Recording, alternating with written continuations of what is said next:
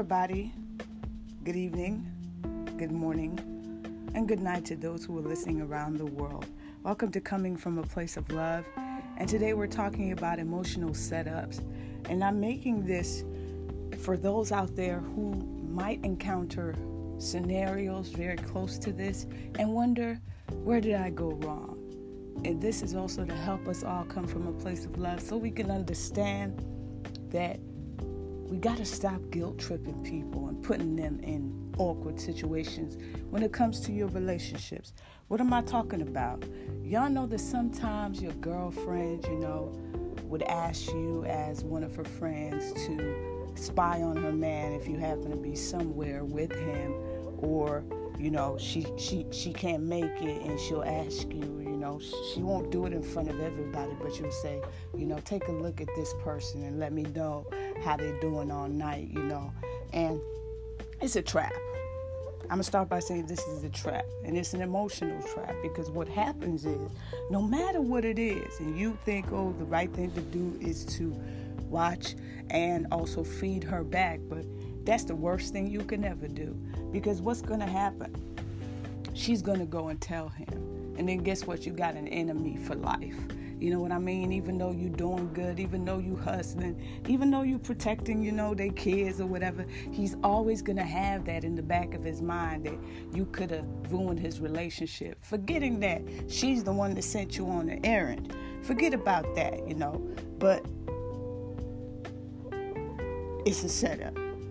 And that's all I'm going to say today. It's a setup. It's an emotional setup, because no matter which way, don't even fulfill it. Just tell her politely, you should be coming out tonight so you could spy on your own man, or you could get, or you can call police to do that for you, or a detective, or whatever you could find. But don't use me to check your man. And if I happen to do that, don't be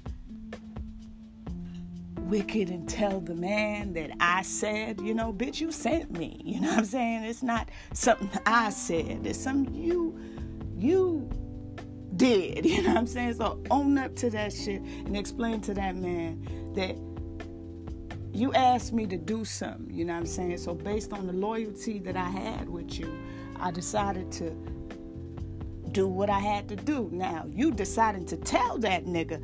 I don't know if that was smart of you or if it's something that helps you sleep better at night, but please, don't let this nigga hate me for life. You know what I'm saying? I'm just trying to live, shit. So that's all I'm saying, coming from a place of love. I'm trying to live. I'm not trying to be caught up in those setups, you know what I'm saying, that are emotional, so don't fall for it. If your girl does that to you, no matter how close you is, sometimes y'all be tight as blood. But when it comes to between a man and a woman, shit, blood ain't nothing, compared to what's loving you and keeping you right. So, don't do it. Just decline, because you're going to be in a situation where he's not going to like you. You know what I'm saying? No matter what, he's always going to pretend like they like you, but they'll always think, oh yeah, you snitched on me. But nah, shit, loyalty, baby. I was trying to be loyal, you know what I'm saying? And now I see, stay out of couples, whatever. Always, you know what I'm saying? Just tell them, you know what I'm saying, I got shit to do. And that's what you could say to save face. So that's another quick one for y'all, is don't fall for the setup. That's all I'm gonna say. Bless up, and thank you for coming from a place of love. It's about to rain, so we are so happy. The rain's going to come down and wash away all the pain. Amen. Bless up. I am Shella Soul.